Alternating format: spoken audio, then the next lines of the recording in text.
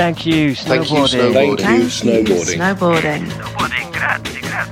Snowboarding. Hey friends, how you doing? It's the Thank You Snowboarding podcast, the podcast that looks and dives into UK snowboarding culture, again from the very first pioneers hand-building boards up in Scotland to the current X Games champion Mia Brooks, who incidentally is on the bomb hole this week, which I do love the bomb hole, but I'm slightly miffed that we didn't get there first. Although we did have Vicky and Nige last week, so I can kind of claim that. But yeah, we're hoping to get Mia on, but we haven't, and the bomb hole have beaten us to it.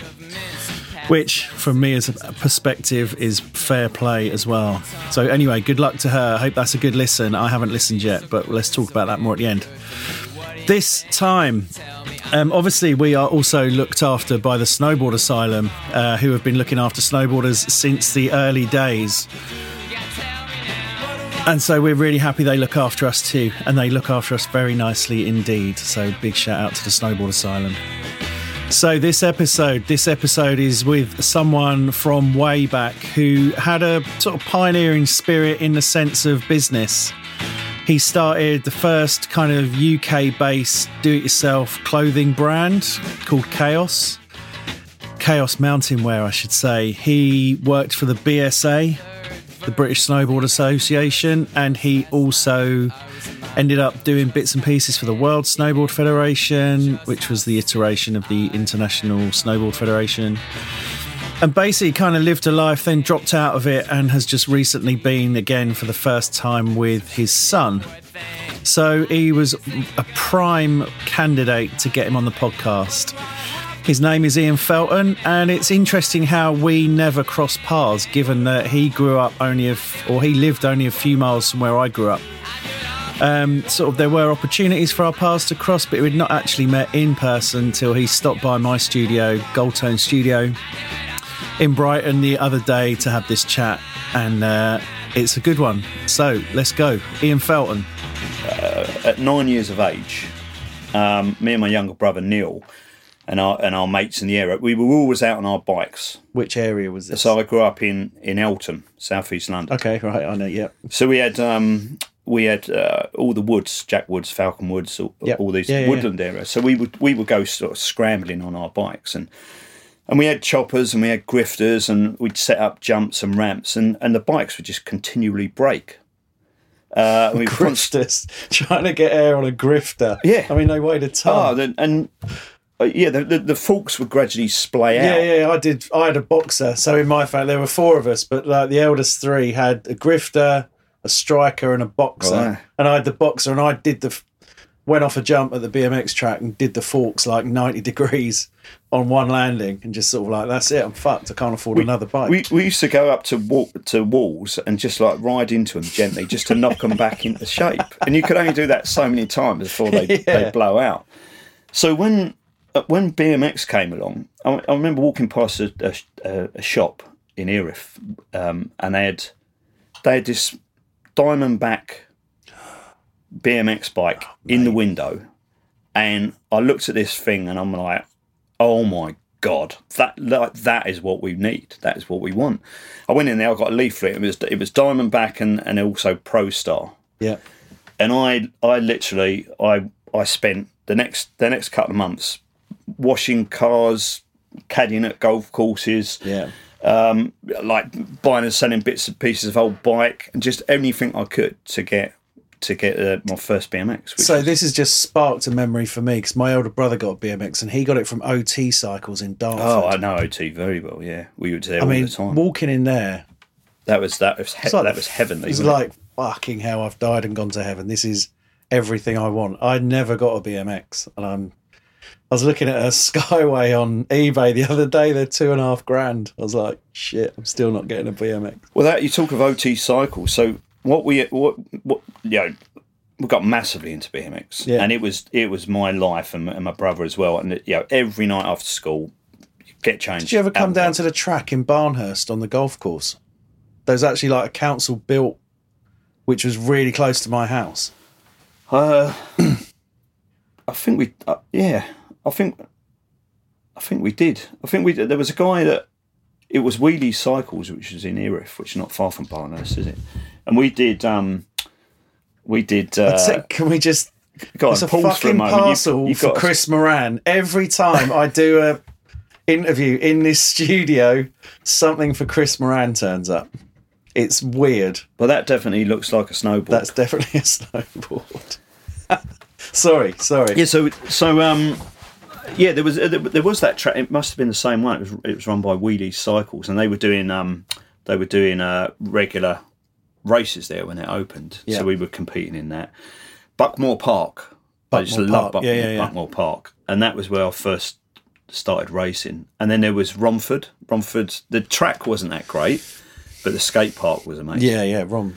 So we go Rom skate park, and so I got into the competitive side of it. Yeah, which is quite amazing when you think there was 8. You started off with 8 people bombing down the start hill into the speed jump, into the first berm, and some of the crashes and whatever. Yeah. But I got majorly into that, and I was spending a fortune on bikes. I finally got after the process, I got the Diamondback. Also had a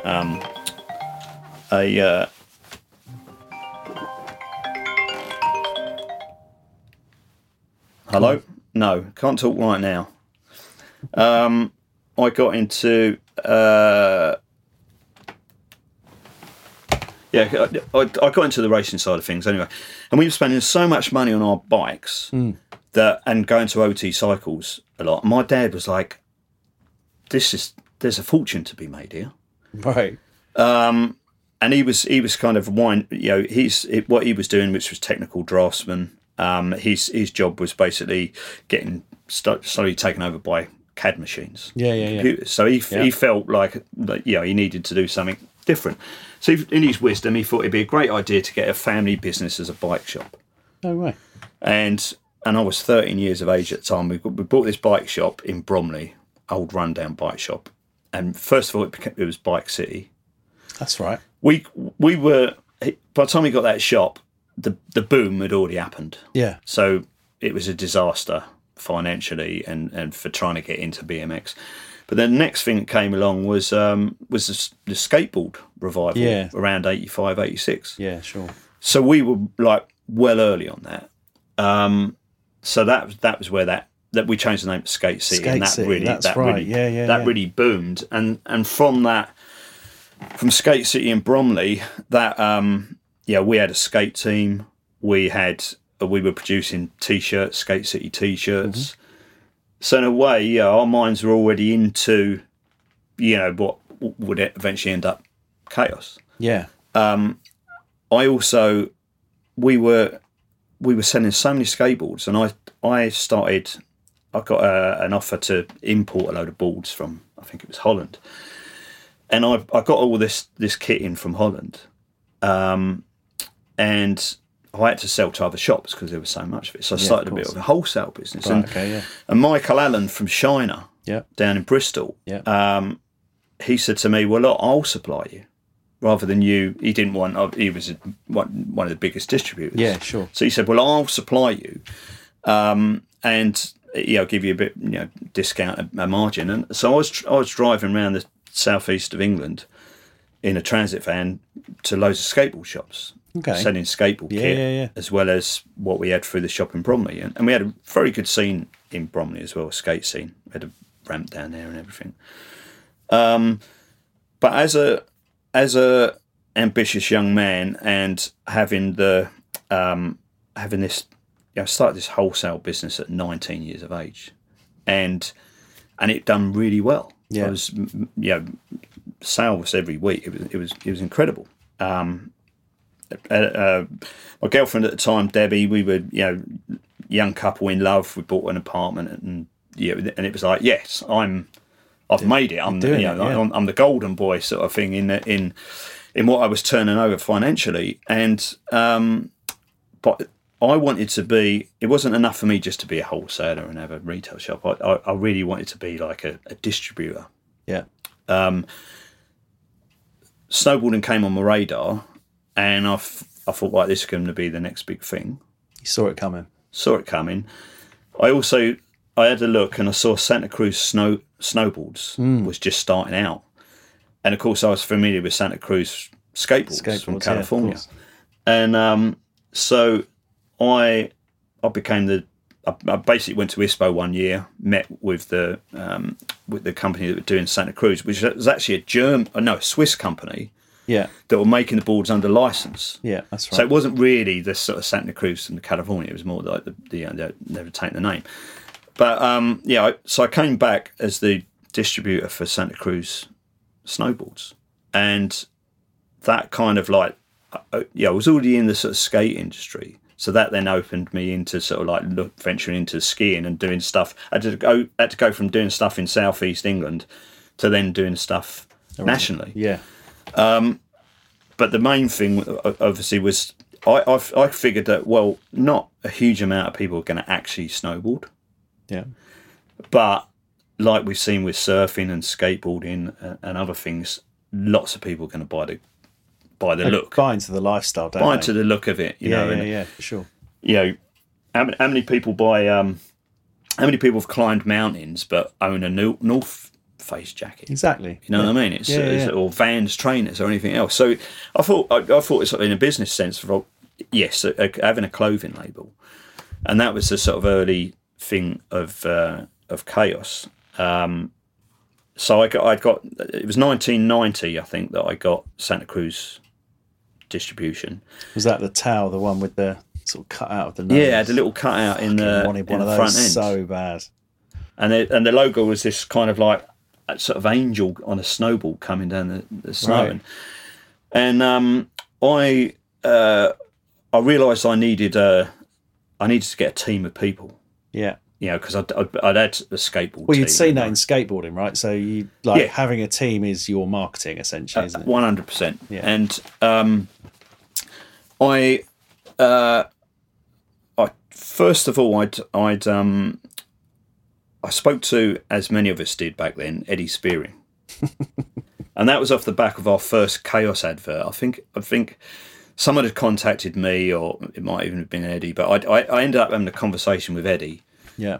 For an hour long or more, and it was he was telling me all the vision of snowboarding and what was being done so far. Yeah. Brilliant conversation, and he's invited me to, I think it was Swansea Dry Slope. They had a little event there, so I said to him as well. I said, I need to put a team together, and Simon Smith's name came up. Yeah. So I got Simon's number and spoke to him, and I think he sent me down a portfolio. And his portfolio was him BMXing and on the front cover of BMX magazines. Yeah. And of him skateboarding. Yeah. And his look and his aesthetic, and he's kind of, I just thought, this guy seems perfect for Chaos. Yeah. For the clothing, and also the Santa Cruz snowballs. So I arranged to meet Simon at Swansea, as well as Eddie. I also met Jeff Parr there. His name's come up a couple of times, actually. Yeah, he's he wrote a book. He wrote a book quite recently. Really? Yeah, and he visited me in London actually a little while back. So yeah, he's. In the early days he was at every event I went to. Yeah. Jeff was there. So he was one of the other people that kind of pushed things along.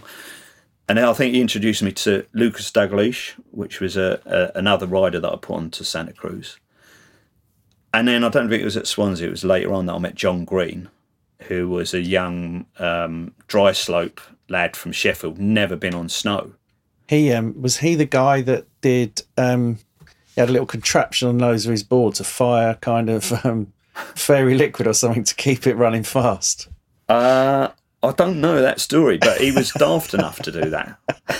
I'm sure. He was such a. There was definitely someone did that. It's in one of the issues of Snowboard UK. I'm sure. But he would be able to get very high on the dry slopes. He was at Sheffield based, and he'd never been to snow, so we took him out to the snow for the first time. So I had them three riders: Simon Smith, Lucas Dalglish, and John Green. and we took my van. I painted it up with Santa Cruz snowboards on the side of it. Nice. And we went off to I think it was Teen, and when we did our first sort of like road trip. Yeah. And we took photographs, and it was a sort of promotional thing. Yeah. And then running parallel to Santa Cruz was this Chaos brand. So, I mean, I don't know much about Chaos, but I've been thinking about it when you said you were going to come in. So I had a few thoughts, and one was that it seemed to be sort of capturing some of the spirit of sort of the rave days, really, like early on in the sort of look of it. It was before snowboarding had like a real strong identity, and there was lots of sort of different influences on different people. So there was sort of like slightly different looks among sort of different brands and things. Well, I think is that fair to say? Well, it wouldn't have come from the rave scene because I was never into the rave scene. But what it did, it was really a collaboration between my brother Neil and myself. Neil was a graphic designer. Yeah. He never really got into the snowboard scene, so he was a skier. Right. So I was a skier before a snowboarder. Yep. And there was a brother and a group of friends. We went out one year to Cervinia in Italy. Right. It was December 1988, and we'd been skiing all through the week, and we got into a sort of lunchtime and having a few drinks, and we decided to go and hire some snowboards, this new snowboard thing. Yeah. Went to the snowboard shop. By the time we got kitted out, it was about 4 of us went up. By the time we got kitted out with the boards, boots and bindings, it was boots. I would imagine back then. I can't even remember what we had, but it probably was. We might even put our ski boots into it. I don't know. Yeah. I imagine. Yeah, I would imagine would have been hard boots.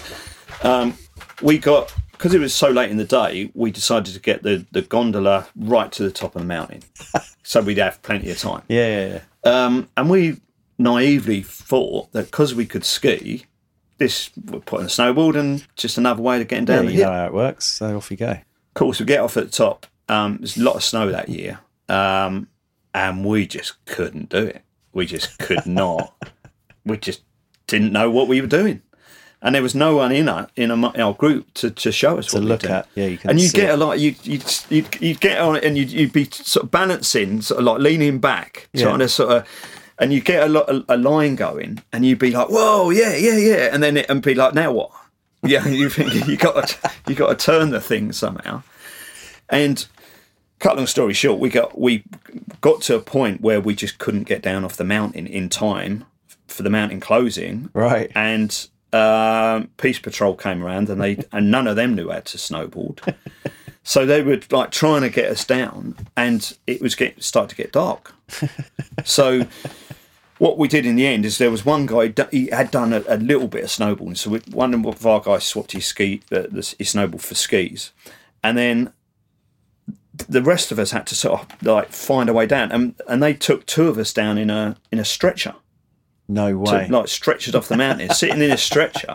I always remember I was thinking, this guy's like calves and thighs must be like, rock solid. He was skiing with 2 of us sat in this stretcher, and so that was the introduction to snowboarding. We had a lot of fun. We got down to the bar at the bottom, and we had a few drinks with the ski patrol, and it was like, well, that was fun, even though we didn't know what we was doing. And I decided, because I was looking at snowboarding in a business sense as well. And I thought, well, I want to. I went back. It would have been '89. I went back to Cervinia, where a friend of mine was doing a season.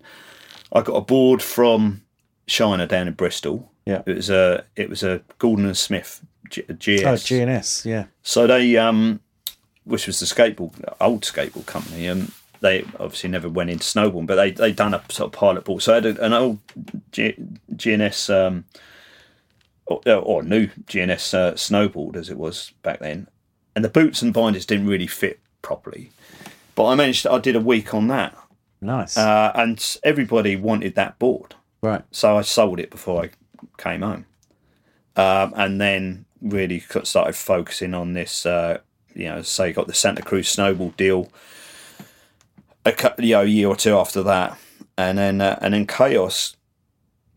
We didn't really. We knew we wanted to do a clothing brand. Yeah, what was the plan? Like, was it start with a plan, or was it like, let's make some t-shirts and off we went, or was it more calculated than that? Tiny bit more calculated than that, maybe, but obviously making technical snowboard wear, that was sort of eventually what we were thinking we were going to do. Yeah. Because the original brand was Chaos Mountain Wear. Yeah, that's right. But in reality, it was like, t-shirts and sweatshirts and, baseball hats and beanie hats and that kind of thing. But the first advert that we put out, it was like a stock photo of a mountain. Yeah, snow-covered mountain against a beautiful blue sky, and so it's just that A4. You imagine an A4 in a magazine, and then in magenta there was the back-to-back 2Ks, and it was Chaos Mountain Wear. That was it. Yeah, and then my contact details at the bottom. And from that advert, because I think it was so simple and so chaos, and obviously spelt with a K. People wanted to know what it was. Yeah. And so I started turning up at the dry slope events and meeting people and giving t-shirts away, and then people like Simon Smith and the Santa Cruz team, they were all wearing Chaos. Yeah. I sponsored a Norwegian guy, Cedric Cornell, who was in the Chaos the movie. That's right. Yeah. He was on the main Santa Cruz team. Wow. Really good rider at that time. And then, we did the Daily Mail ski shows. And what we did there, we got involved with sponsoring the skateboard ramps that they had there and the BMX riders that were riding that, because it was very much in line with my background. So we made a big splash at Daily Mail ski shows.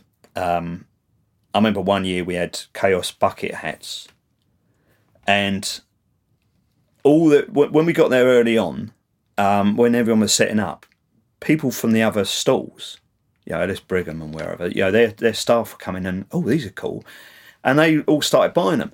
So you went to the Daily Mail ski show that year, and it was like all the staff and all loads of different places were wearing like these chaos sort of bucket hats, and I had to go out and get more made and embroidered, just to sort of meet the demands. So we were very, I think at that time it was young, new, exciting. It was like who's this lot, and obviously we were at the beginning of snowboarding. Yeah, and I think there's definitely something to do with it being the fact that it was a homegrown brand as well. Like, it was from within the scene. Yeah, and I think one I was going to go back to when we were doing the skiing stuff, and my brother he came up with. I think it was him and his mate Scott came up with this idea, the Nutty Bollocks ski team, bollocks spelled with an X, and he got these T-shirts with these sort of this big block band. It looked like something like a two-tone record label kind of thing, and holding a pair of skis, and it was like the Nutty Bollocks ski team.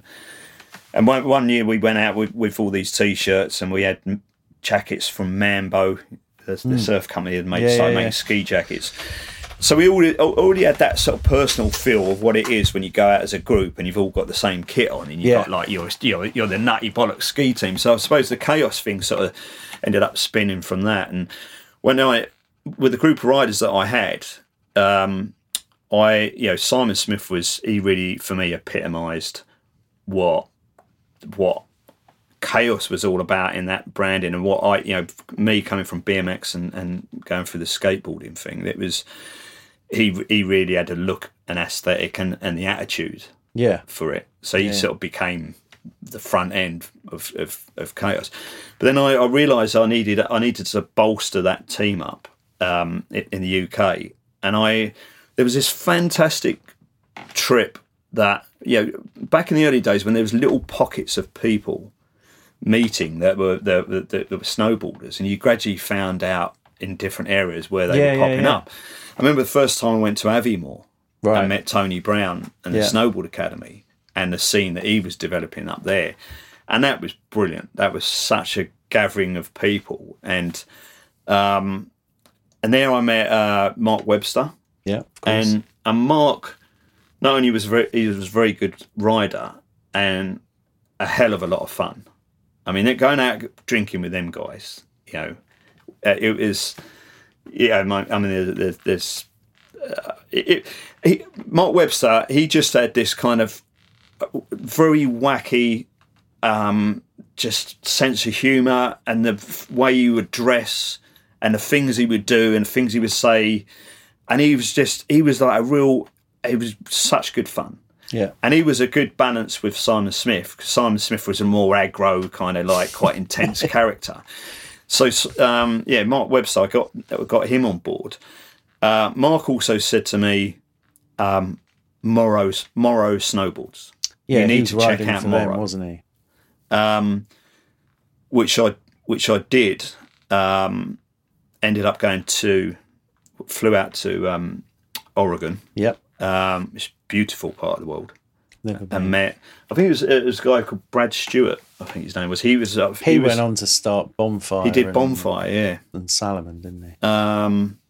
And prior to that, he was involved with Sims. Right. So Brad had started, had built this like new brand around Rob Morrow. Yeah. Who, obviously we got to meet Rob because we brought him over to Hintertux in '91, which is a big occasion. So I became the distributor of Morrow, and that was part of the package that Mark Webster wanted. He's like he didn't want to be on Santa Cruz. Yeah, he wanted to be on Morrow. Yeah. So in a way, he was Mark was very instrumental in hooking me up with Morrow Snowball. So I had Mark Webster, Simon Smith, and then with Mark Webster came Team Nats Chuff. Team Nats Chuff, there's something I haven't heard for a long time. So Team Nats Chuff was Al Fleming and Gus, God bless him, from Acid Snow. Yeah. So they were obviously doing the Acid Snow thing. And then there was Darren Williamson. Yeah. And Stevie Crampton. And I love Steve. I haven't seen him for a long time. Stevie 6P Crampton. And the reason he was called 6P is he wanted to come out on the Chaos shoot when we did Chaos the movie. And we was at my flat down in Sidcup, and he was there, and he was like, "Oh, I really want to go." I was like, "Steve, I'm not even going." It was like I had too much on, and it was like the expense of it all. Yeah. And he kept nagging and nagging. I'll go out there and do photographs. And I said, "Well, how much money have you actually got on you?" And he emptied out his pockets and had 6 pence.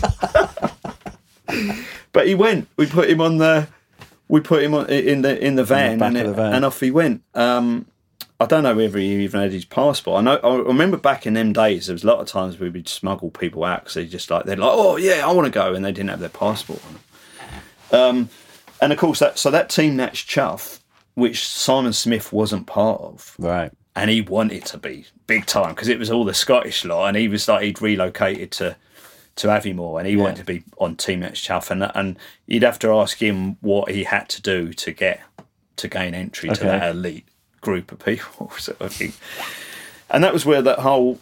I'd also said to Mark Webster, we was talking about kit and what he wanted. And one of the things is, hopefully this is going where I hope it's going. Well, one of the things he wanted, he said, and I want a nice dressing gown for when I come off the hill, and it's got to be purple. Yeah. And I was like, okay, I can do that. And then other people in the team and stuff is like, we want them as well. So we tried to produce these purple dressing gowns by dyeing white dressing, and of course they came out pink. And or more pink than they were purple, and then a big Chaos logo embroidered on the back. Yeah. So they would turn up events in Chaos dressing gowns and even compete. I mean, there's definitely something in getting some of them made, like a limited run of them. And there was sell them easy. Well, there was one advert that we did, and it was a photograph by Paul Duffy on when we was all out in Hintertux. Alan Gus wasn't there, but the rest of us, and so there was Webster and Smith and Darren and Stevie Crampton, and they all had their dressing gowns on, and there was mountains in the background, and Si Smith's there on his BMX, and they're just like looking cool and wacky, and I put a title: Essential Attire for the Serious Snowboarder. That's right. And I've got that in one of these mags here. I'll find it and post it up with you when this goes out. But people phoned up, where can I get a dressing gown? And it was, that I started really putting this nice team of people together. Then this another rider, Justin Allison, came along. Yeah. How did he get involved? Because he was out in Chamonix, wasn't he? He was. So he approached me at, I think it was a London ski show, Daniel Miles ski show. And again, he was talking to me about skateboarding. And I think because he was based in London, I met him at a skate park, and just to see what, just have a meet with him. And he just demonstrated to me that he had this very natural ability as a rider of wood. Yeah. Where Si Smith was quite chaotic in the way that he rode, and Justin was a very cool, smooth rider. And he was based in Chamonix, or he wanted to go to Chamonix. So I got him on board as well. And he got quite involved with helping us design the next season's kind of clothing and stuff. Right. And then he'd gone out to Chamonix. And we kitted him out with stuff, and he was also sort of getting good photos and video. Some of the video stuff in Chaos the movie he got by himself. Yeah, that was shot. You can tell it was shot on sort of film, wasn't it? Not. So in Chaos the movie, he was that was shot on a 16mm film, I think. Yeah, you can tell the difference. But he'd said to me, I'd already started planning Chaos the movie, and he said, I really want to be in it. What do I have to do to be in it? And I said, and he was a juggler. He used to juggle. That's right, yeah. Because he was part of the Camden scene as well. There's a lot of people juggling. So I said, and I said to him, well, if you can get yourself up in the air on a paraglider and juggle and film it, then that will go in the movie. So it was a bit of a sort of like, I'll set the bar high. And he went off and he did it. So he was something that's got bubble wrap around it. So he was doing that. The rest of the other thing is that at that time I had Jeremy Sladen came on board. Yeah, see, I didn't know Jeremy was involved in it at all until he was here the other day, and we were talking that you were coming in, and he said, "Yeah, I worked with Ian for a bit," and I was like, "Didn't know that." The omnipresent Jeremy Sladen. Yeah, I mean, Jeremy really, as other people in other podcasts that you've done have said, Jeremy was driving all around the country. He knew everybody. Yeah. When he approached me with Chaos, or we got talking, I'm not sure exactly how it came about, but he's I remember him saying, "This is going to be the next Vision streetwear." Because in skateboarding, Vision was a big brand, and he saw it going to that magnitude, and he was very capable of, from a sales perspective, of taking it there. Yeah. But ultimately, I couldn't. My company was a tiny little shoebox of a company, and I have to say we let Jeremy down. Right. He I remember him turning up in London when we'd agreed to take him on, and he said to me, "Right, we need to write some press releases, or we need to send out some prices. Where's your word processor?" I was like, "What's a word processor?" We done everything by hand. It was all written, it was all written, and he went out and bought a word processor. And it was like, right, we need more vans on the road. We went to a full dealership because Jeremy was in cars, and we bought a couple of really nice cars to drive. Well, you had mobile phones when mobile phones were like just a brick, and you'd carry them around. It was, and so Jeremy kind of he got us a deal in JD Sports. Right. He got us into Brigham's. I think it was in Brigham's at one point, and then and loads of other shops. And he was he got us hooked up with music bands. Jesus Jones was a music band, and they were all on the Top of the Pops and Chaos t-shirts, that kind of thing. So Jeremy really, I think for Jeremy, he saw Chaos as like, right, I can really flourish with this and what he was doing.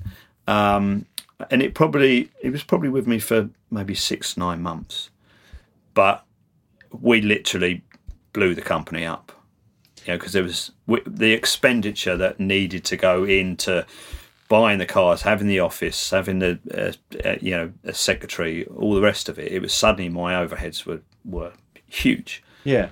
And did you get to making like technical outerwear? Because that must be a massive leap going from, sort of screen printing t-shirt, like all manageable stuff. Yeah. So all of a sudden you've got to make a collection, get samples, show them around, and then have some funds in place to actually get all that stuff made, then deliver it to the shops. Then they're on like 30 or 60 days before any money comes. I mean, that's a different business, isn't it? Yeah, and I mean, even JD Sports, that was such a massive order, and that causes a lot of problems. Suddenly you're having to manufacture all of this gear and and finance it and get the delivery time sorted. Yeah.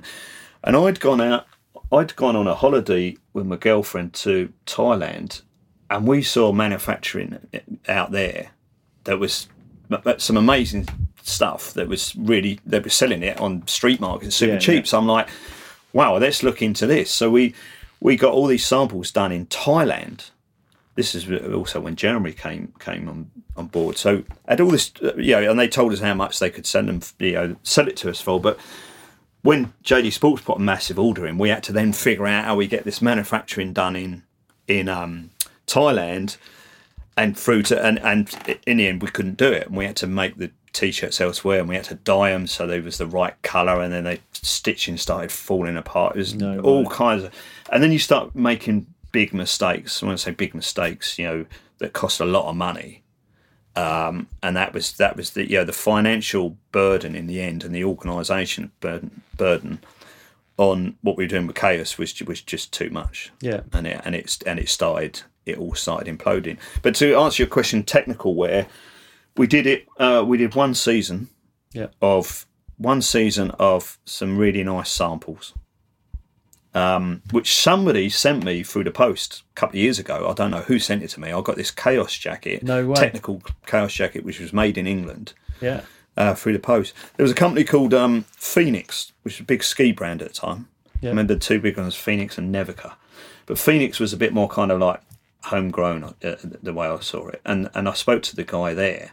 I actually got to know that guy from Phoenix after going to apologise to him because one of our lot had set fire to his banner at the Great British Ski Week in Hintertux, which maybe we should touch on that, because as I was travelling around to ski shops trying to persuade them to buy Santa Cruz snowboards, I went to this little ski shop, and I think it was out Slough Way, sort of somewhere, and I was talking to this guy. And he was telling me, he was a skier, and it was a full-on ski shop. I think they bought one snowboard off me, just to stick in their shop. Yeah. Long way to go to sell one snowboard. Anyway, he was telling me about the Great British Ski Week, which was held once a year, right at the end of the season in May, where all those people from the ski industry and all the British ski team, they all got together for a big shindig. Big old jolly. And when he told me this, I'm like, we were, with snowboarders, we were punk rock, we were anarchists, we were like, that's just like, and skiing was that was the target, that was the sort of, that represented the establishment. 100%. That needed knocking off its perch. Fucking right. So when this guy told me about the Great British Ski Week and I found out it was in Hintertux in May, I was like, that's our target. That's where we need to go and bring chaos, literally. So we went to. I remember, I've got Tony Brown involved in it as well. So he drove down in his transit from Scotland with a bunch of people from there. I had my Santa Cruz van. We took out all my. I was DJing. I did many years DJing. I took out my 1210 turntables and box of records, and we did take this rave DJ out. It was a friend of Paul Duffy's, the photographer, and we went out there in two vans. Yeah. To Hintertux. Meanwhile, the Daily Mail ski magazine were going to do a board test.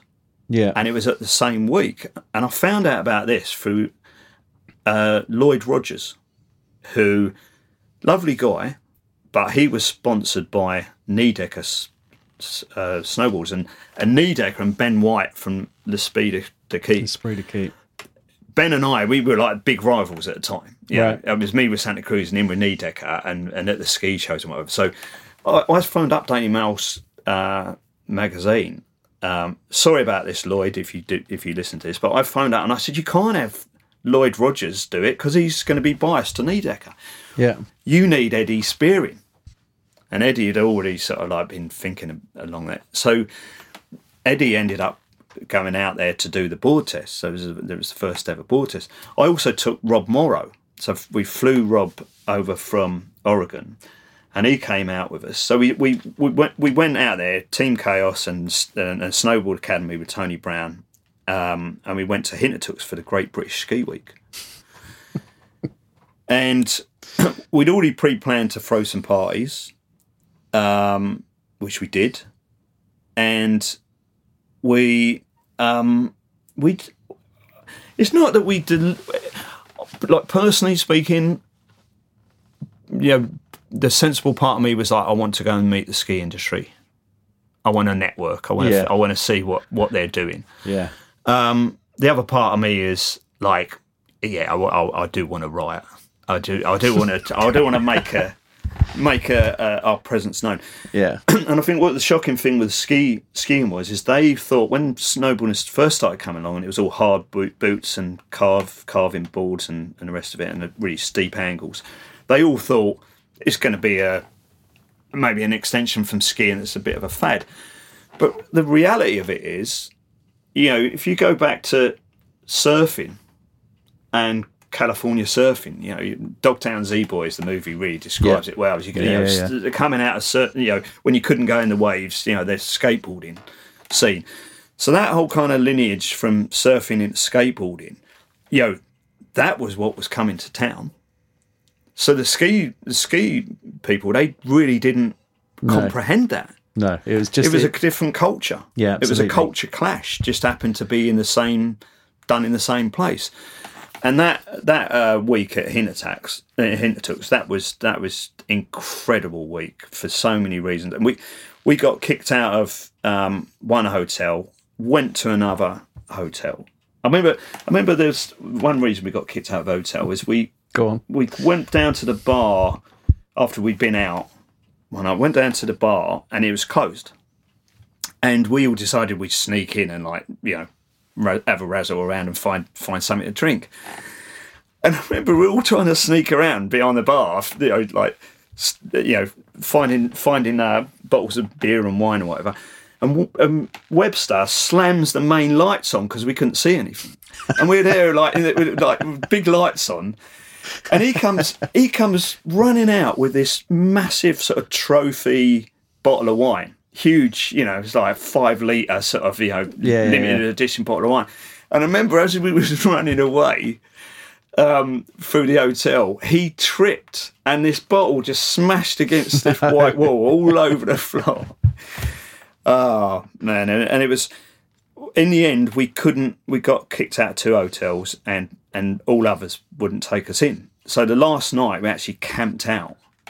That's in Chaos the movie, isn't it? There's people in sleeping bags with a board as a pillow.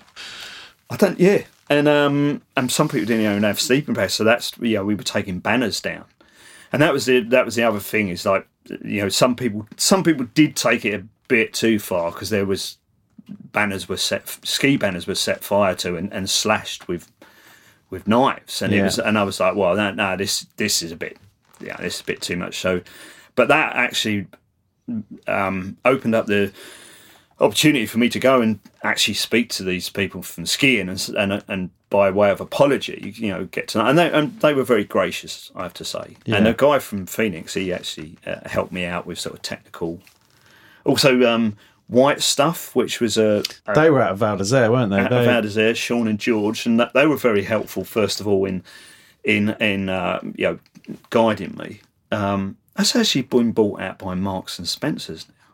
Fucking no way. I was in Marks and Spencer the other week, and I was looking to take my son snowboarding for the first time, and I was like, well, it costs a small fortune, doesn't it? It can do to go snowboarding if you do it all legit, like we have to now as mature, sensible adults with kids in tow.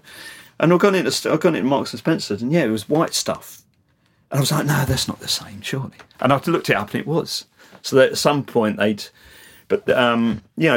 if I'd have played my cards right, Chaos Mountaineer could have been in John Lewis by now. Could have been, but it wasn't, and I'm very. I'm not. It shone bright for a. It shone very bright for a short time. I would say it shone bright for about 18 months, and it was so much fun. And we made the movie, and the movie was a lot of fun. I hated it when I first saw the final edit because it wasn't edited in the way I wanted, and I kind of didn't really want to have the skiing in it so much. But the guy that I'd made the deal with to shoot it, Dave Romani's name was, I met in Dick's Bar in Val d'Isere. He part of the deal was he would put a skier in it as well. Yeah. And I've looked at Chaos the movie last night before coming here. Thank you very much, by the way, for putting it on YouTube. I don't think I was the first. I think I was the first.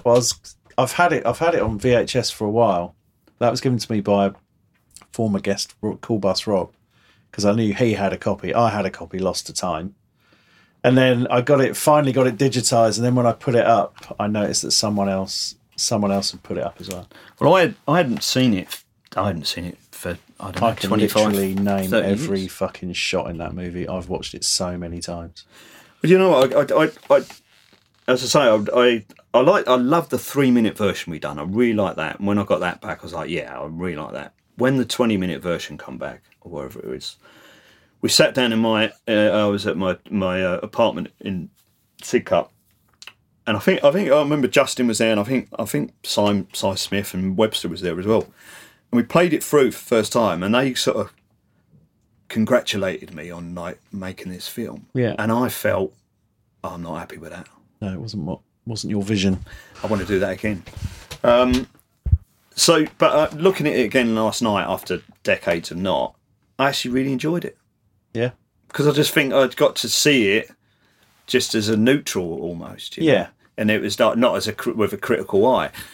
And I thought it was a lot of fun in a lot of parts, and I think there's definitely, in the shape of Simon Smith and Mark Webster, sending them out and entrusting them to go out and meet this Dave Roman and shoot the stuff that was done in Val d'Isere. They did a really good job and got on board with what we were doing. Man, that video just teed me up.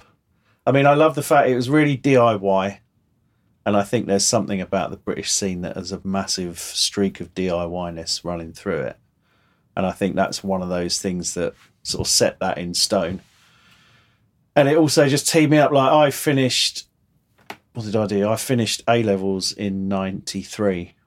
And I was like, right, I'm going to Val d'Isere off the back of that movie. Wow. And like GJ's, it was like, let's just go to GJ's and work it out. Like, we didn't know anyone or have any fucking clue what we were doing, but it was like the Chaos team came here and hung out here, so there must be some sort of residual energy that it'll be fine, and it was fine.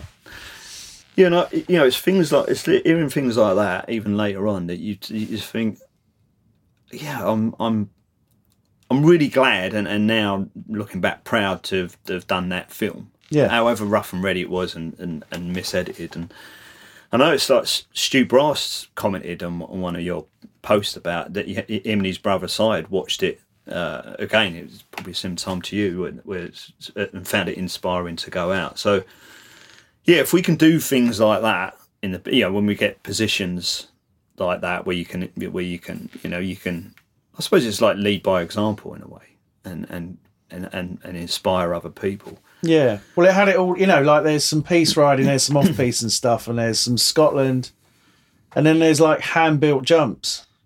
Like you don't have to be riding something in a resort in America. Do you know what I mean? It was like you can just build a jump anywhere and fucking go off it and do what you want.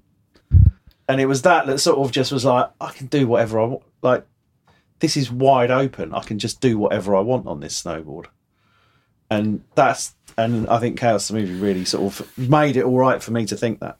And that's there's lessons there in life in general. Is that if you really want to do something, whatever it is, and you're passionate about it, you will find a way. You just have to step forward in faith, and it will come around. And certainly that period of Chaos was and doing that was brilliant. But yeah, it was a bright light for 18 months. Then it collapsed, I suppose, in a sort of structural sense.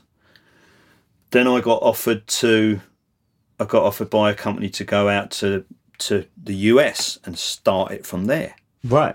So that was massive for me because I'd grown up seeing BMX bikes come out of America and then the skateboarding come out. Everything of America came out of California, didn't it? Essentially. So the thought of going to California and starting Chaos, and it was a guy called Philip Roger Pinol, who is an American guy who was bringing in all the Greg Stump ski movies, and then I think he started importing Full Line Films, Critical Condition, all that kind of stuff.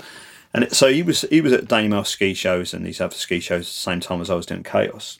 He was flogging all the ski movies. Yeah. So and he was only a young guy. He was same sort of age as me, and he invited me to go out. When it had started imploding in the UK for Chaos, he said, look, set it up in California, and then it will naturally come back over here. Yeah, everything does. So I dabbled around with the US.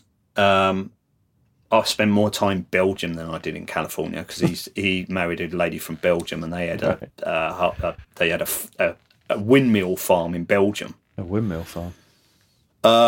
And in that windmill farm in Belgium, when what had happened is I'd escaped the UK. I had a lot of creditors at the time.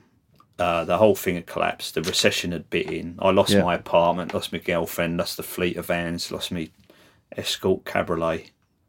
I lost all the tough times. I literally lost the clothing off and back. The only thing I kept was my record collection and my 1210s. Good work. But after Chaos, it completely cleaned me out. Respect to that. And I always remember Philip saying, look, just turn up with the clothes on your back. You don't need anything else, and we'll figure it out. So that's what I did after Chaos. And I spent a lot of time in Belgium. And what happened in Belgium, I got a lot of time to think. The time in Belgium, in this little windmill site in Belgium, I then really started to think about life in general, but also started to think about Chaos as not just as a clothing brand, but as a kind of as a story, and how I just kind of started going down different roads with it, and I was getting more and more into art. Yeah, and unbeknownst to me at the time, a lot of the imagery and the symbolism that we put into Chaos. There was first of all was a back-to-back Ks, and then the next logo that we had was the star. Yeah, the star, circle, which was a popular one. And my brother sort of being, you mentioned how he was influenced. My brother was very much heavy metal, right? And I was more punk. We both been very much into sort of post-punk with the Two-Tone label and the Specials and Madness, all that kind of thing. So there was that sort of punky edge thing. On the art side of things, I started really getting into the art and exploring the art. And the thing is, when you get into that, especially with a name like Chaos and playing around with pentagons and other sort of anarchic things that could, I started sort of falling into this sort of, I guess, this sort of the spirituality side of it, right, which was quite dark. Yep. We also, I don't know if I kind of went through this phase. I'd also spent a lot of time in Camden, which initially introduced that's where Justin Anderson was, and I met a load of people from Camden. When Chaos first imploded, I took all of my old stock that I had and sold it through Camden Market. Just to have a few quid. Yeah. And then we sold out of all the ex stock we had, so we started making new stock just for Camden Market, not for any ski shops or anything. Yeah. And I had that led me into a very sort of humble existence of and I got moved in with a girlfriend who lived up that way, and we were doing Camden Lock Market every weekend with Chaos clothing, and that was the only place you could get it. And some of the best stuff we made went through there. I also there was a company designing, making their own rings and jewellery, so we got Chaos rings done. And then the top hats came from there. We got these Chaos top hats. Yeah. So I started getting influence, not just from Snowboard, but from what was going on in Camden. Yeah. And I also got into music there. I met a lot of musicians. I started playing percussion and getting into drumming. And so Chaos sort of shifted away from snowboarding and skateboarding into a different kind of genre. And, of course, that didn't really work so well. I remember doing Soltec ski show one year. The trade show. It was called Soltec, wasn't it? Soltex, yeah. At GMEX. Yeah. Massive. So every March in Manchester. And I did 1994, I think it was. I kind of did a bit of a comeback. But my stall, and Cy Spiff was still involved in it.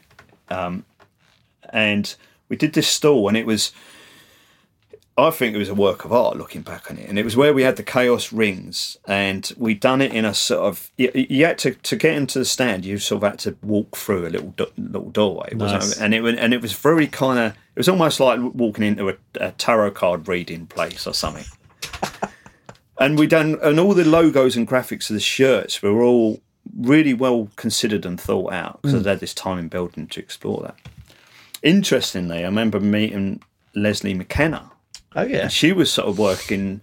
She was, a very spiritual lady. She is, and watched her film, by the way. The Thrawn. Yeah, it's great, isn't it? Just a couple of days ago, which brought back a lot of memories and made me realise how wonderful Leslie. Meeting Leslie, and she actually spent time up in Aviemore one time. She said to me, with this whole Chaos thing and what I was exploring with the magic side of it, she was like, a lot of this stuff really isn't good, Ian.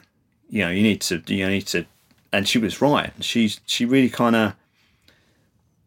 led me away from that, right, into a better place. It sounds a bit bizarre to talk about spirituality. Yeah, no, I like it. It's good. On a snowboarding podcast, but I definitely, with the anarchy of Chaos, and also with my personal anger of it all crashing and imploding, and thinking, it's this person's fault, that's person. And I was going through a very angry phase, and I think I definitely, and then being in Camden, smoking a lot of weed at that time as well, and getting into all kinds of weird and wonderful headspaces.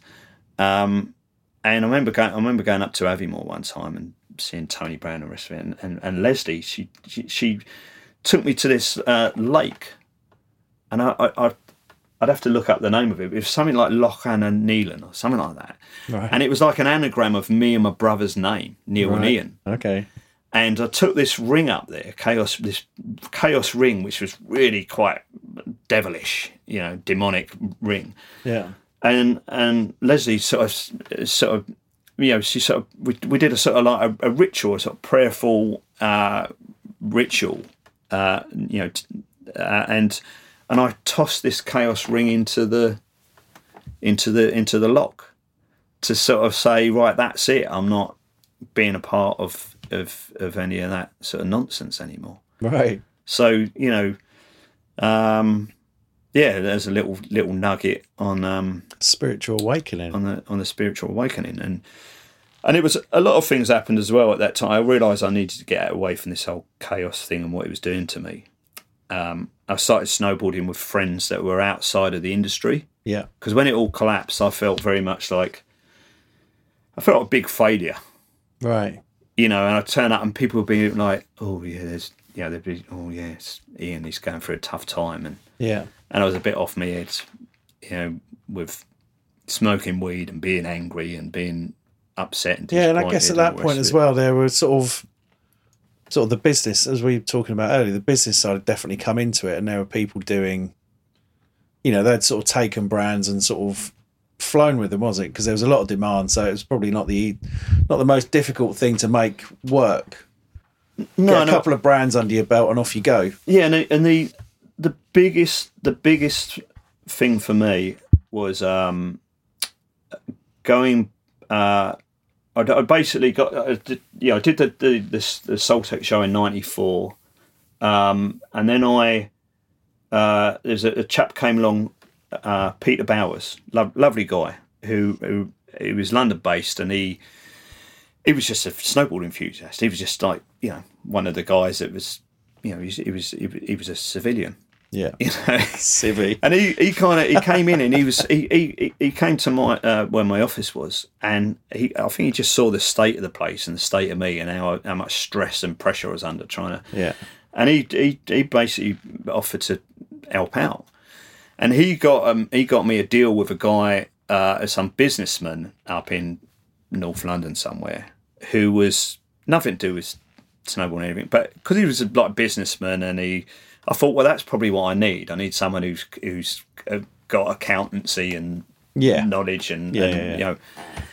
And he started to fund us. So then it was, and he did it really, really strict. So there was none like, right, let's all go out and make another Chaos the movie, you know, and wing it. It was like, no. It was everything had to be calculated. So it was highly restrictive. And I'd also linked up with a clothing company called Komodo, which was more general range. I met them from Camden as well, and Mark Bloom, amazing guy, and they were throwing the most wicked parties, great DJs. They were really happening as a clothing label in London and beyond. So I linked up with them, and they produced a range of sample clothing for Chaos. Right. Took them to Soltec in 1995, and got to GMEX, and the organiser said, "Well, you haven't paid for your stand." Like, this guy had refused. He said, "No, I'm not putting any more money into it until you get some sales in." And I was like, "No, we've got to do this show." Yeah, that's where you get the sales. And he wouldn't pay for it, and the organiser said, "Well, we can't give you the stand without payment."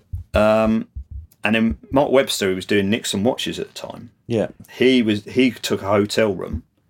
So he said to me, "Look, just get a hotel room and you can invite people over and show you something there." And it just didn't work. No. Yeah, you couldn't get people out. It might have worked for Mark, but for me, I think by that time my soul was crushed or beginning to be crushed. And walking around GMEX for that trade show and trying to get people all come over and look at I'd done these quite significant trade show stands in previous years, and it just didn't work. And what I observed in 1995 was suddenly the green light went on to ski shops to say, you've got to get involved in snowboarding because it's happening. It isn't a fad. It is here. It is going to blow up. So that was a massive year for people buying into snowboarding and snowboarding kit and snowboarding attire and everything else.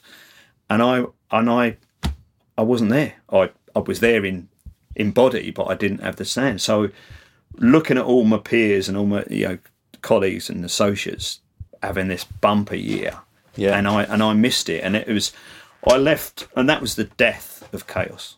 Yeah, that must have been tough.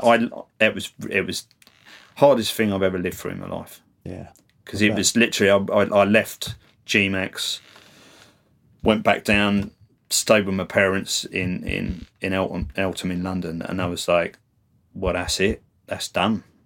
for snowboarding. That was we use the term soul destroying. Mm. You know, that was a proper soul destroying experience, and it literally.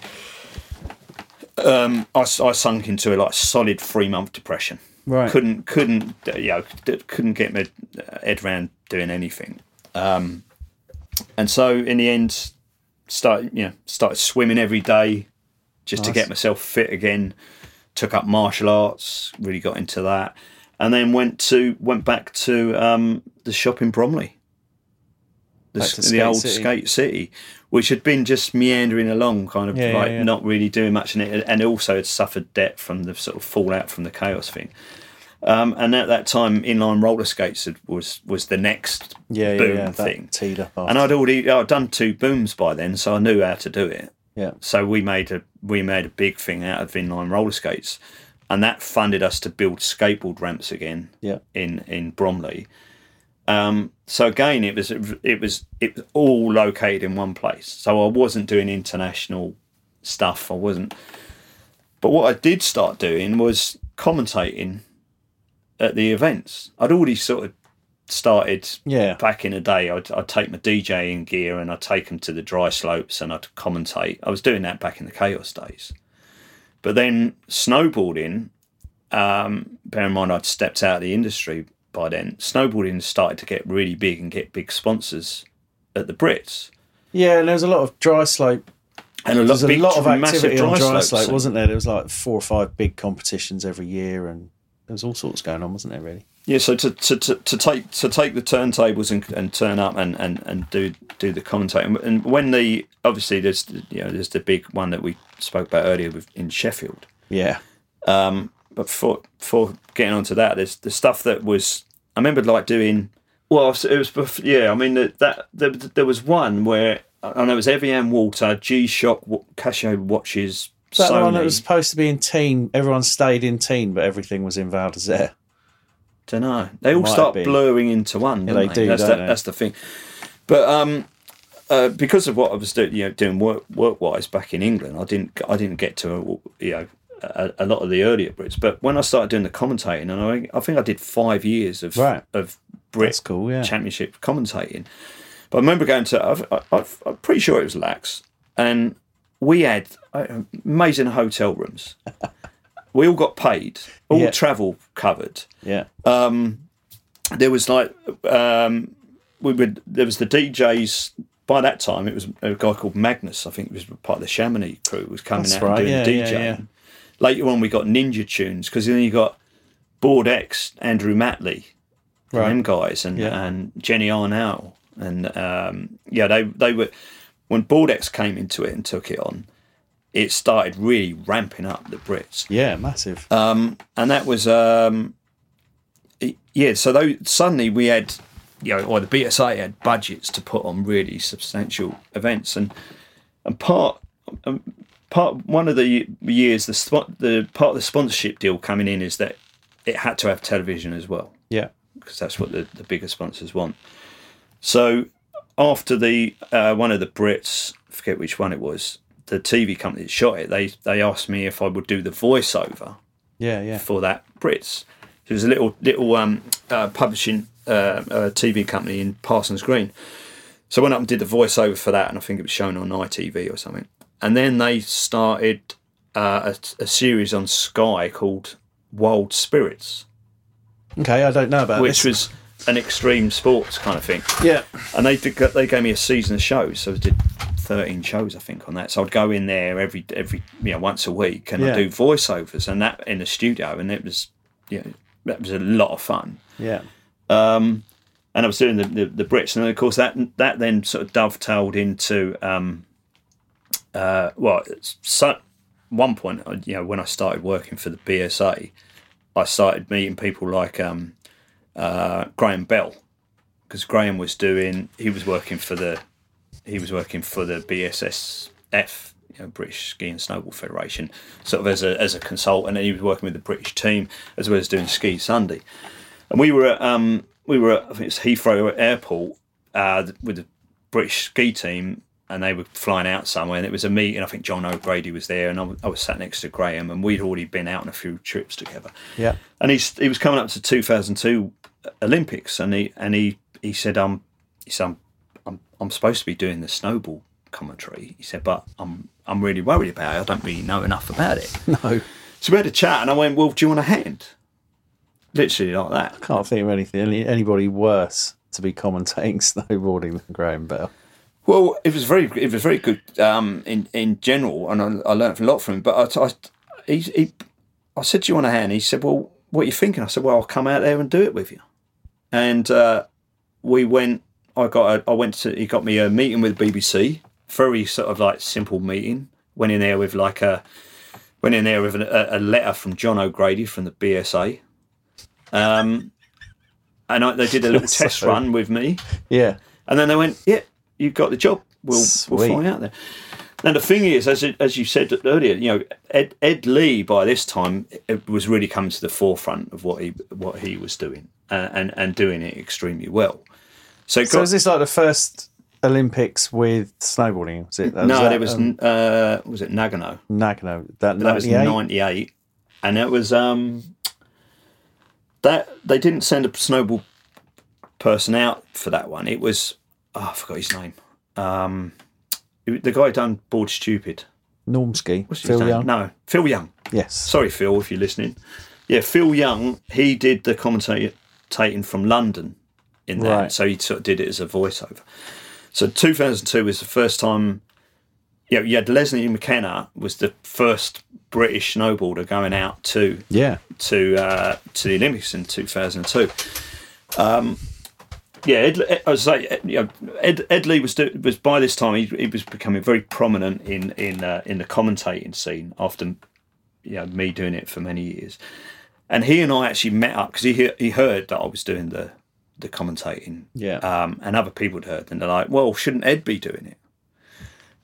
So Ed and I met up, and I think it was one of the ski shows in London, and we just had it was first proper good conversation I had with Ed, and we had just had a proper sort of heart to heart and got to know each other, and basically came out with a gentleman's agreement that I would do the Olympics, and then I would step, I'd be stepping back, and then he would, not that I needed to step back, but. It was. I remember it being a very nice exchange. Nice. Where we kind of shook hands, and I always remember Ed saying to me,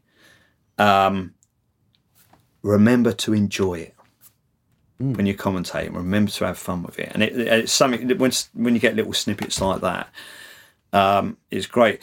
Another snippet I got from when I was doing TV work, it was like, you're not talking to millions of people or hundreds of thousands of people like you might do when you're at a live event. You're talking to a big crowd. Yeah, absolutely. When you're doing TV, it's like, no, you're talking to maybe like a family sat at home, or you're talking to like a couple on the cattle or a teenage kid, or whatever.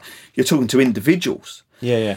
And I remember shooting the it was BBC Grandstand at the time, that was doing the Olympics. And I remember like being on the shooting these grandstand guides, they were called. So it was, I got to write them and go up with a film crew and shoot these introductions into snowboarding. Yeah. And I remember doing I had to do one for the half pipe, and I kept getting it wrong. I kept saying half pipe rather than half. And they just, when they're winding you up, and they go, "No, you got to do it again, Ian." Yeah. Right, but they just like they kept it in as it was with a Cockney accent. But when I was doing the one for the slalom, I scooted down to the cameraman on the snowboard, and I was talking. I was on a radio mic, and I was saying, and it all comes down to the final battle for bronze, silver. And as I skidded up to the camera, I lifted up my goggles and looked into the lens and saw this fat bloke in a string vest with a can of Tennant's or Special Brew, and I looked at this bloke, imaginary bloke, in the lens and went, bronze and gold, and pointed into him. And it was that, it just gave you that kind of. And I my first day commentating at the Olympics was the half pipe for women. And all the attention was on Leslie. Yeah. I'd studied all the female riders and what they were doing, so I felt pretty confident, and I had I was sort of like Graham's wingman, essentially. And when but before Graham got there, he was commentating on the men's downhill. So our thing was to basically do the first shoot that would all be recorded, and then it would be shown later on BBC Two. And what had happened, because the BBC One was live showing the men's downhill, which of course it was, the thing. Yeah. There'd been an accident on the men's downhill, and they'd had to get emergency teams in to deal with it. So then they just suddenly, the producer who was in the little cabin with me at the bottom of the half pipe, she suddenly like gone bolt upright. She went, "Oh my God, we're going live! You're on." She's like, "Yeah." And so I had the producer in the main BBC producer. He's saying, "Right, we're now going live to London in 3, 2, 1." And then I hear Steve Ryder, who's the main guy at the BBC at the time. His voice came on, and he said, "We're now going live to Park City, where Leslie McKenna is about to drop in, and we've got our snowboard correspondent Ian Felton live to tell us what's going on." And suddenly you're there. That was 6 million people, and you're there live. Yeah. And wow, what a buzz! The adrenaline just kicks in. And of course, then Leslie starts her run, and as she said in her podcast, it was the Olympics was like massive as an event, and to quote her, she said she felt like a deer in headlights. Really. Yeah. And so she drops in, and she sort of messed the first part of her run up, and then just blew the remaining run out, just sort of beeline straight through. So, but I carried it through as because I'd gone live on the first day. When I got back to the BBC Centre, all the people had come back from all their various sports, and I got this massive round of applause. No way. Hazel Irvine came up to me and congratulated me, and it was suddenly you're one of the family. Then I went out that night and we partied with it was Fitz Strohboard won the men's downhill for Austria, right? And I got to wear his medal, and we just partied and got super drunk. And I woke up the next morning, big hangover, and realised I had to do the men's half pipe, and completely fucked it up. Oh, really? I was in the because I've done all this focus on Leslie's journey and the women's half pipe.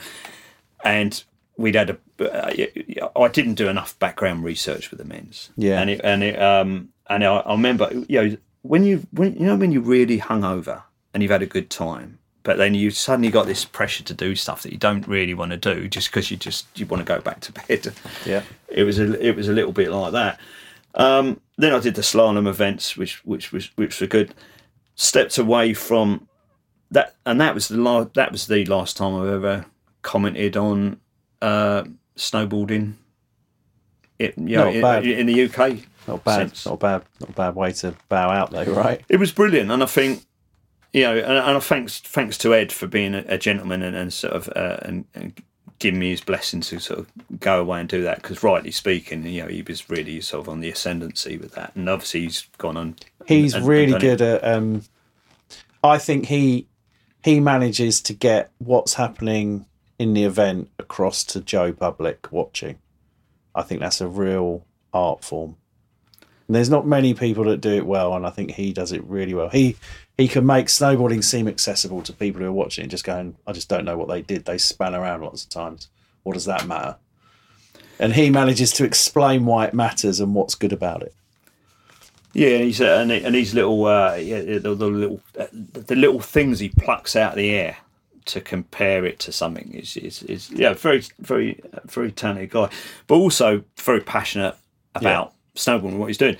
And I often look back on snowboarding for me, and I feel like I borrowed snowboarding for a period of time, right, in my career, and it borrowed me.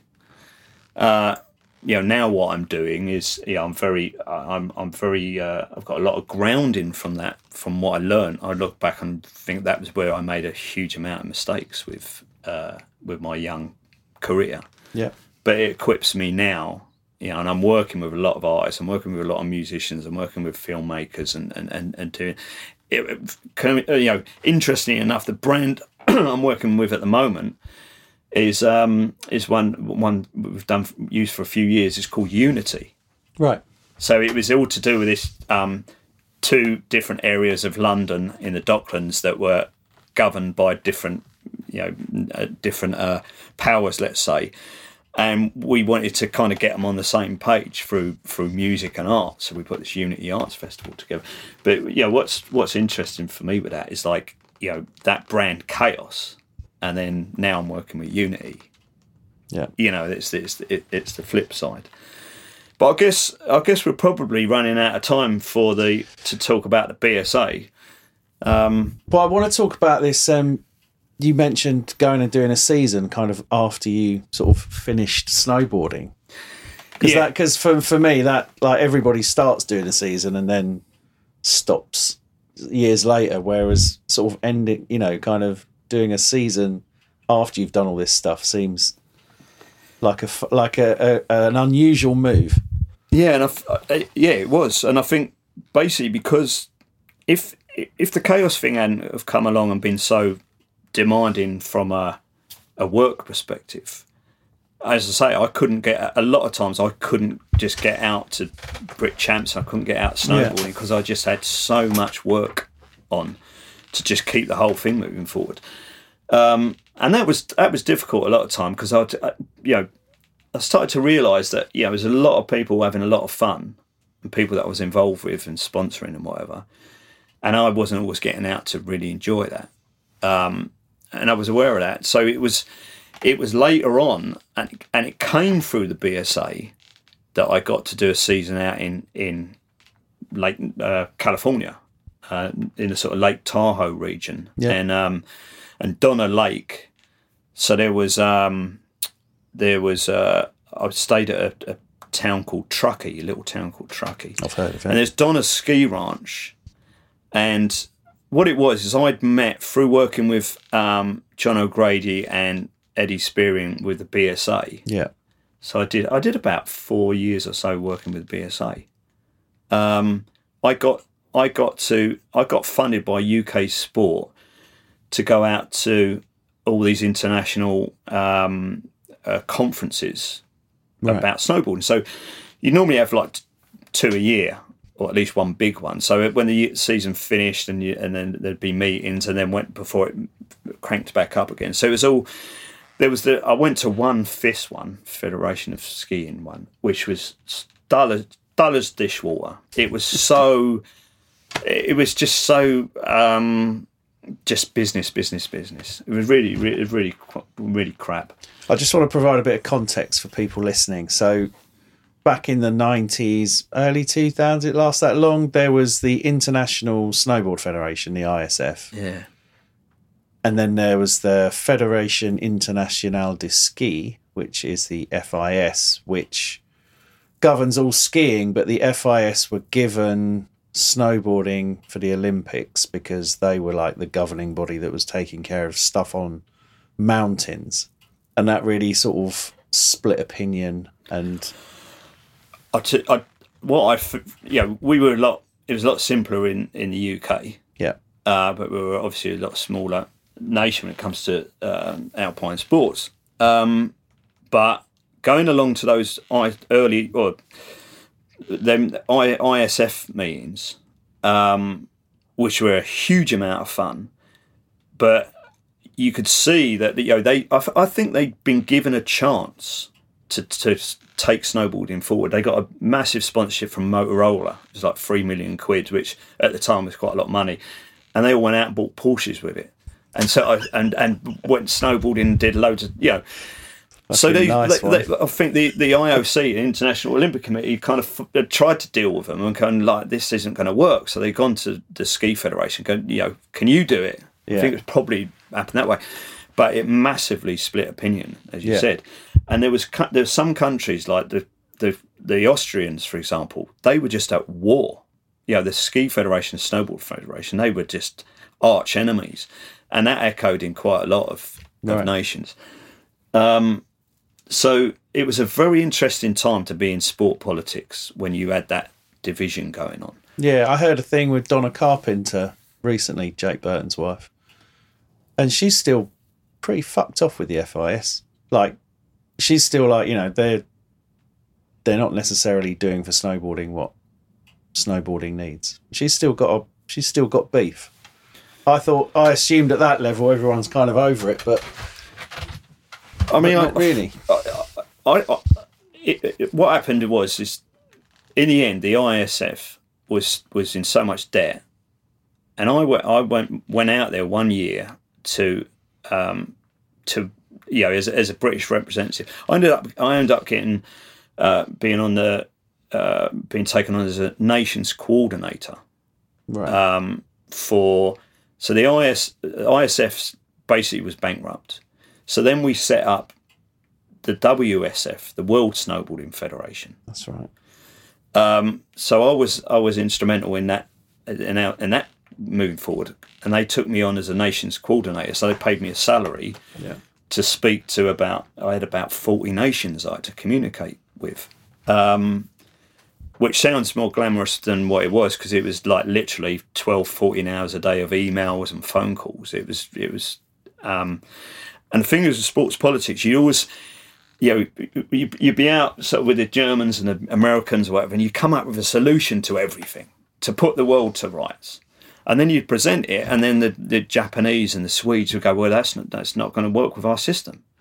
And then when the Eastern European nations started coming into it, they had a completely different setup. So the way that they got their government funding was very different across, and then just cultural differences as well. Yeah, sure. So one thing I learned with it, I literally, after about 4 or 5 months, I stepped back. I quit because it was so intense, and I realised that the only thing that you could really do is just try and push it along a little bit further. There was no ultimate solution. Yeah.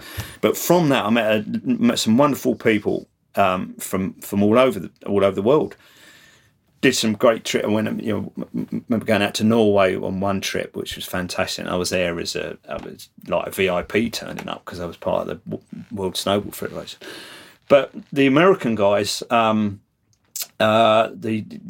United States of America Snowboard Association, the USASA, which was so their structure out there. They had the sort of the pro side of things, but they had like a very good national, they had very good regional competitions, and then very good national competitions, and that was sort of done on an amateur level, and then they would have to go get into the pro side of things. Yeah. So it was really well set up out there. So the guy who was in charge of who was chairman of the USASA, guy called Tom Collins. He was based in Truckee. There was another guy out there called Fred Dog Myrtle, who was such a character, and he used to run his own regional one in around sort of Donna Ski Ranch and Alpine Meadows and all them sort of places. So I started competing. So went out there, did a season. I just rocked up just to do a season, nothing to do with any business, anything else. It was absolutely brilliant. I stayed with Fred Dog and his family. We were out snowboarding every day. And the thing is, Chris, after years of being around snowboarding, I didn't learn how to snowboard until I went there, properly. And we went to Alpine Meadows one time, and there was some incredible snowboarders there, because Donna Ski Ranch back in the day, that was the only place where they would let snowboarders use the mountain. Yeah. So I met all these amazing people, and they we went out riding with them one time. There was many trips, but I remember this one in particular. It was at Alpine Meadows. Went to get off the ski lift, and I just thought, right, I'm representing the UK. I'm representing British snowboarding, and I just bombed down the hill as fast as I could. Yeah. And got down first, just to sort of like, look at me, I'm good. Fred Dog came up to me. He went, "What the fuck are you doing?" And I was like, "What?" He went, and he just very nicely said to me, "Just hang back next run and look at what we do. And the way those guys rode was they were using the whole width, the whole expanse of the hill. They were just beautiful cars, big floaty airs. They just had so much style and so much control. Yeah. I mean, I thought I was going fast because I was probably beelining it, but they were like going twice as fast because they were going twice as long by using the whole mat. Yeah. They had so much grace and style, and that really, that was a very humbling lesson. But then I started riding like that. I started getting into that whole American way of riding, and I ended up doing, so I did a lot of competitions, won a few little medals out there, and no way. Which was very nice. And then started doing some of the commentating at some of the events as well, right? Which was did one. They call that a renaissance. Is that the right word? Yeah, because I'd left sort of British snowboarding, I suppose, in that sense, in the commentary sense, and it was. I mean, I was doing the local stuff, and it was funny doing it with a British accent. Yeah, they just it's a winner, But I turned up. It was quite sad actually because I turned up at June Mountain one time with a bunch of people that were doing all this sort of they were doing all the judging on this event, and I went with them. And the guy who was meant to do the commentating, he didn't show up, so I started doing because I was in the same area where they were doing all this sort of technical stuff. I said, well, do you want me to do a bit? So I started doing this commentating. It was all filmed by Fox, right? Fox TV. Sadly, it was the weekend that Craig Kelly had died in the avalanche. Right. So the guy who was meant to do when he did turn up, he was absolutely distraught. So he said, "Oh, can you carry on?" So I ended up doing this commentating there, and then meeting people from Fox TV, and then did the national championships as well, which was in Maine, right on the East Coast. Yeah. So I had a brilliant time in the US. And looking back on it, that really felt like that was my reward for many years of hard work in snowboarding, and not actually get to go out and do a season and do a season snowboarding. And then I literally, I think that was sort of early 2000s. And I suppose I've got to the point with the BSA. Lovely little story with BSA, if I may. Go on. I'd been out in from when I was doing when I was exploring chaos to do chaos out in California. When I finally kind of got rid of the skateboard shop, Skate City. That was about 99, 2000, around that time. And so then I was completely free. Yeah. My cousin had got married in Chicago, so I'd sort of gone out for that, and I'd met a girl in Chicago and started seeing her. So I started spending a lot of time in the States, and you could get these round tickets on United Airlines where you buy to LA and you could stop off wherever you like on the way there and on the way back. Right. And I'd made friends in Long Beach. I was staying in Long Beach, Southern California. And sat on I went to the Museum of Modern Art in Long Beach, and sat overlooking the ocean on their sun deck, having a cup of Earl Grey tea. Nice. And I received this with lemon, because top tip for any youngsters going out to the US, right? If you're going to the US, do not try to be American. Be British, because they absolutely love it, and the more British you are, the more. So I had my Earl Grey tea with a lemon, so I was totally being English. And I get this, and I used to take my laptop there and go there and do. I was writing a little novel project at the time, and I got an email from John O'Grady who was chairman of the British Snowboard Association. Yeah, who's done a hell of a lot. In the background of he's an interesting unsung hero, isn't he? He's quite something, John O'Grady. And he sent me this email, and it basically was to the effect of, we have taken on a new marketing company and a big PR company to do the British Championships. This was after Baldex had done it, and this don't know what I guess that would have been. Yeah, it had been around 2000, around that sort of time. And he'd said to me that he said the thing I'm worried about is there's this whole new commercial company comes in and takes over the Brits. I'm worried that we will lose its core and its culture. Yeah. So we need a cultural attaché of the British Snowboard Association. Who doesn't want to be a cultural attaché? And we want you to be it. Sweet. And it was February, and I was in glorious sunshine in California, and I got on an airplane and flew back to dull and dreary London, where everything was grey. People were grey. Yeah. Everyone's clothing was grey. It was grey everywhere. And I put on a suit, and I got a hat, like a trilby sort of hat from Chicago when I was going through there. So I sort of turned up. For some reason, we were meeting at HMS Belfast. Right. Of all places. Yeah. And I had a suit on, and I looked like a sort of, I've modelled myself as a sort of Chicago mobster.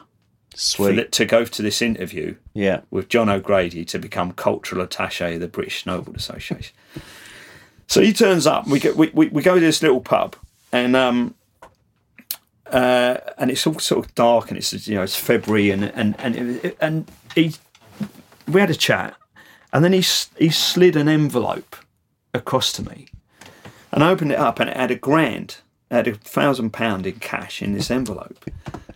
And he said to me, I don't know exactly what it is I want you to do, but I just want whatever it is you do to do it for the BSA. Yeah. And that was it. I was enrolled with the BSA. And John has a wonderful, very intelligent man. He had a wonderful way of sort of weighing up people's situations. And obviously he knew I was completely skint and I'd just come back from...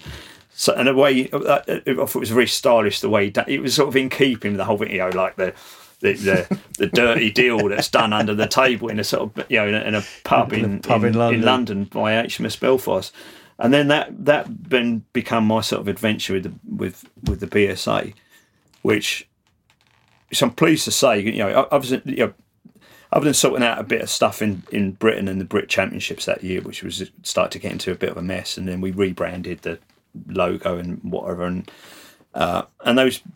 those cultural attaché business cards that I had got me many a free chairlift or ski pass. Yeah, I bet. But then it was really the international stuff that I really got to grips with, enjoyed, and then eventually BSA really naturally kind of got picked up by Stu Brass, who came out with the AIM series took that and. I hope you've got him. He's on the list because he was fantastic. The way he really took that on, and he sort of, in a way, everything the BSA was sort of struggling to do. He really took that on and made it happen. So I sort of felt it was very good leaving the BSA, knowing that it was all in good hands. Yeah. By this time, Eddie had gone to New Zealand. Yeah. And then I literally got to a point in time where I felt like I ticked just about every box I could tick in snowboarding. Yeah. And then got offered to do my first solo exhibition as an artist, as an oil painter. Yeah. Which I did in Soho in London. Right. And I literally changed careers. Yeah. And I haven't looked back since yesterday when I saw cast the movie again and came down here and met you. Okay, well that brings us nicely on, because you did go snowboarding with your family, or one of your family at least, recently. Yeah, my I've just got the one son, Samuel. He's just coming up 15, and of course I've always wanted to take him. Yeah. So how did that? What happened to kind of make that happen, or what? Sort of what changed? So there was very good friends of mine that were nothing to do with the snowboarding world or snowboard industry, who I went snowboarding with many times. It was a really nice break away from thinking about work and stuff. And they've gone every year for years, and I hadn't been with them for about 20 years. So I was at one of their weddings. It's quite a big family. And I went out to one of their weddings in Lanzarote just last year, and they were like, "Why don't you come snowboarding with us again?" I'm like, "You know what?" And they're like, "Bring Samuel." Yeah. And I was like, "Yeah, I really fancy that." So we went to Andorra. We just had 3 days on the mountain. Yeah. So we flew out on a Thursday and flew back on the Monday. Now, yeah, and I took my son out there, and they had all their kids, so it really was the next generation, and he absolutely loved being on snow for the first time and just being in around kind of that whole experience. And one of the things that as I was telling you earlier, I hurt myself on the second day, actually, just being a bit too overconfident and thinking I was 20 years younger. Easily done. But what I felt with it, one of the things I noticed, Chris, is when I got home, I had this wonderful feeling. It was like imbued it within my body. It was like my body, my entire being felt really good, really nourished. Yeah. And I remember that feeling, from going snowboarding, spending time in the mountains.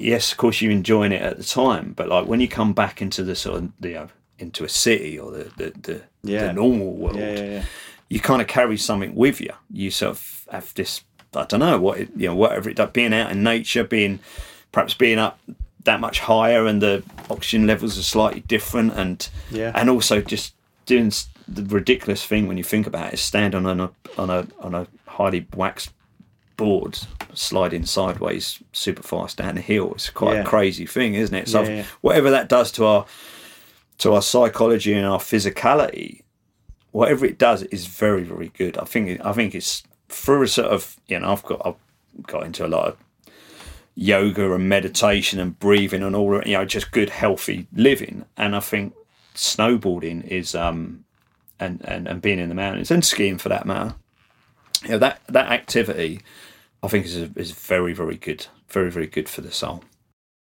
Now, before we close off, one thing I must say is when Eddie Spearing, John O'Grady, and myself, we had a president's lunch last summer. Did you?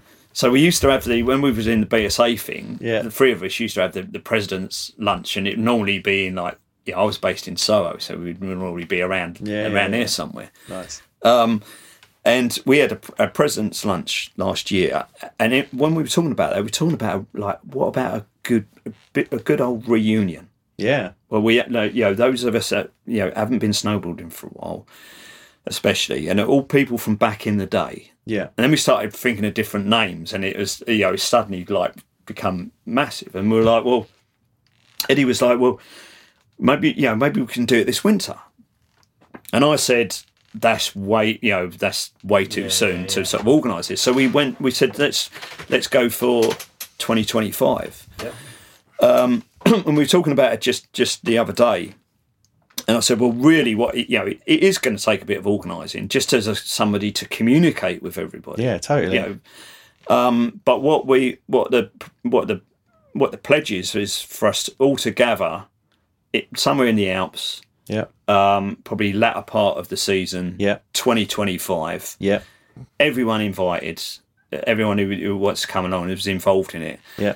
And we have a big reunion. Fucking brilliant.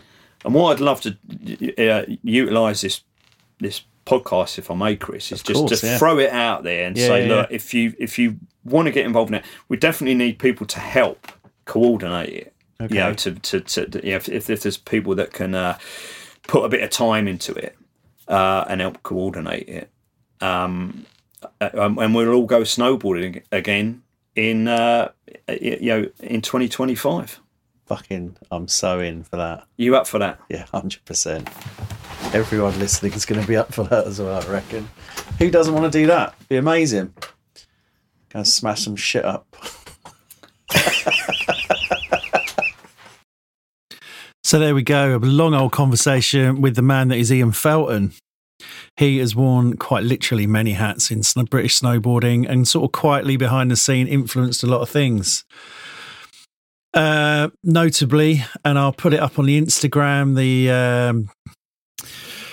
the Chaos team with their purple dressing gowns. That was always something that I remember seeing and just thinking, I want in on this so much.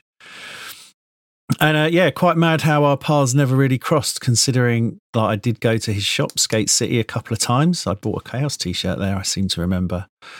And obviously all the sort of antics on dry slope and whatever, that we've never actually had a conversation before until he came here, but it feels like kind of meeting up with an old friend, really. So yeah, that was a real pleasure. And there was a lot to go at from early days of BMX. I mean, that made me remember the OT Cycles in Dartford. It was like fucking Valhalla when I saw that place. I was like, oh my God. And I've never really scratched that itch of owning a BMX. Why have I never owned a BMX? Well, because I was talking about this actually recently with somebody and looked at a Skyway. It's like, yeah, Skyway with some tough twos. Imagine that. Yeah, it's still $2,500 on eBay. So yeah, I might not be owning a Skyway anytime soon.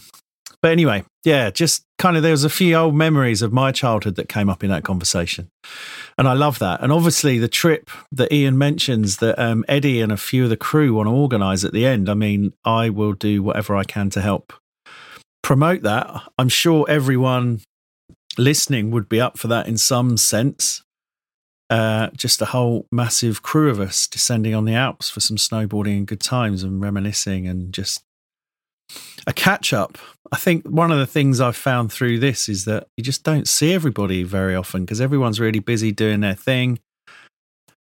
And it's hard to kind of keep some of these friendships when people live sort of in different places or other sides of the world. So you have to kind of take the chances when you can to see some of these people because, you know, they're lifelong friendships and the commonality of snowboarding is very strong. So, I think it's definitely something that should happen. And obviously we'll keep you posted and anything we can do to help move that forward, we'll let you know. My first shout out, I want to send a shout out to Peter Bowers. He helped Ian sort of distill his thoughts and we posted up a picture of him wearing a Chaos t-shirt on his last family holiday last week on the Insta. So yeah, Peter, he sort of like helped get that episode together. So big shout out to you. I want to send a shout out to Jay Nicol. He was sending me a box full of old magazines and whatever courier he was using has gone and fucking lost them. Can you believe that?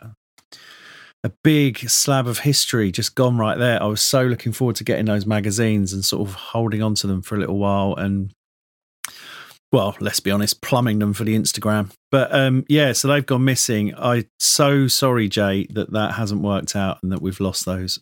Hopefully the courier that you were using will pull their fingers out their asses and find them for you so that we can get some of that history back. What else is going on? Big shout out to anyone who's joined the Instagram recently. We're slowly picking up followers. There's been some good stuff on there.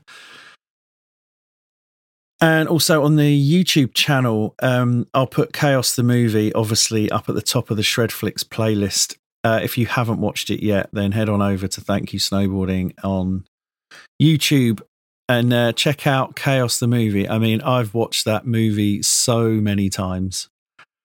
And even if it wasn't the sort of the edit that Ian would have liked, it's still a glorious thing that really does celebrate the DIY culture of UK snowboarding. And I think it helped sort of cement that ethos because it certainly runs through, you know, sort of the lockdown projects and everything that's come since, all the dry slope stuff, people hand building ramps, you know, like it was just down to us to make it happen. And I think it still is to a certain extent. So yeah, that's pretty cool. So check out Chaos the Movie, which is where that song comes from at the front of the show. The front of the show, the top of the show. I don't know the technical names of these things. Prove My Love by the Violent Femmes. That's a track that's in Chaos the Movie. So that's where we pulled that from. Other things going on. As I said at the top of the show as well, Mia Brooks is on the bomb hole this week. Now that's pretty massive, having a UK rider among their lineup of guests, which has basically included the great and the good and the slightly boring in one instance. I'm not going to go into that. Of snowboarding. People like legends like JP Walker, Jeremy Jones is on there. They've had Jamie Lynn, which was a bit of a chore to listen to, in my opinion. They've had everyone pretty much, or lots and lots of people on there, and it's a good shout, and I really enjoy their podcasts. And so it's great that Mia's on there. Slightly miffed that we couldn't get her on here before that's going out, but these things happen.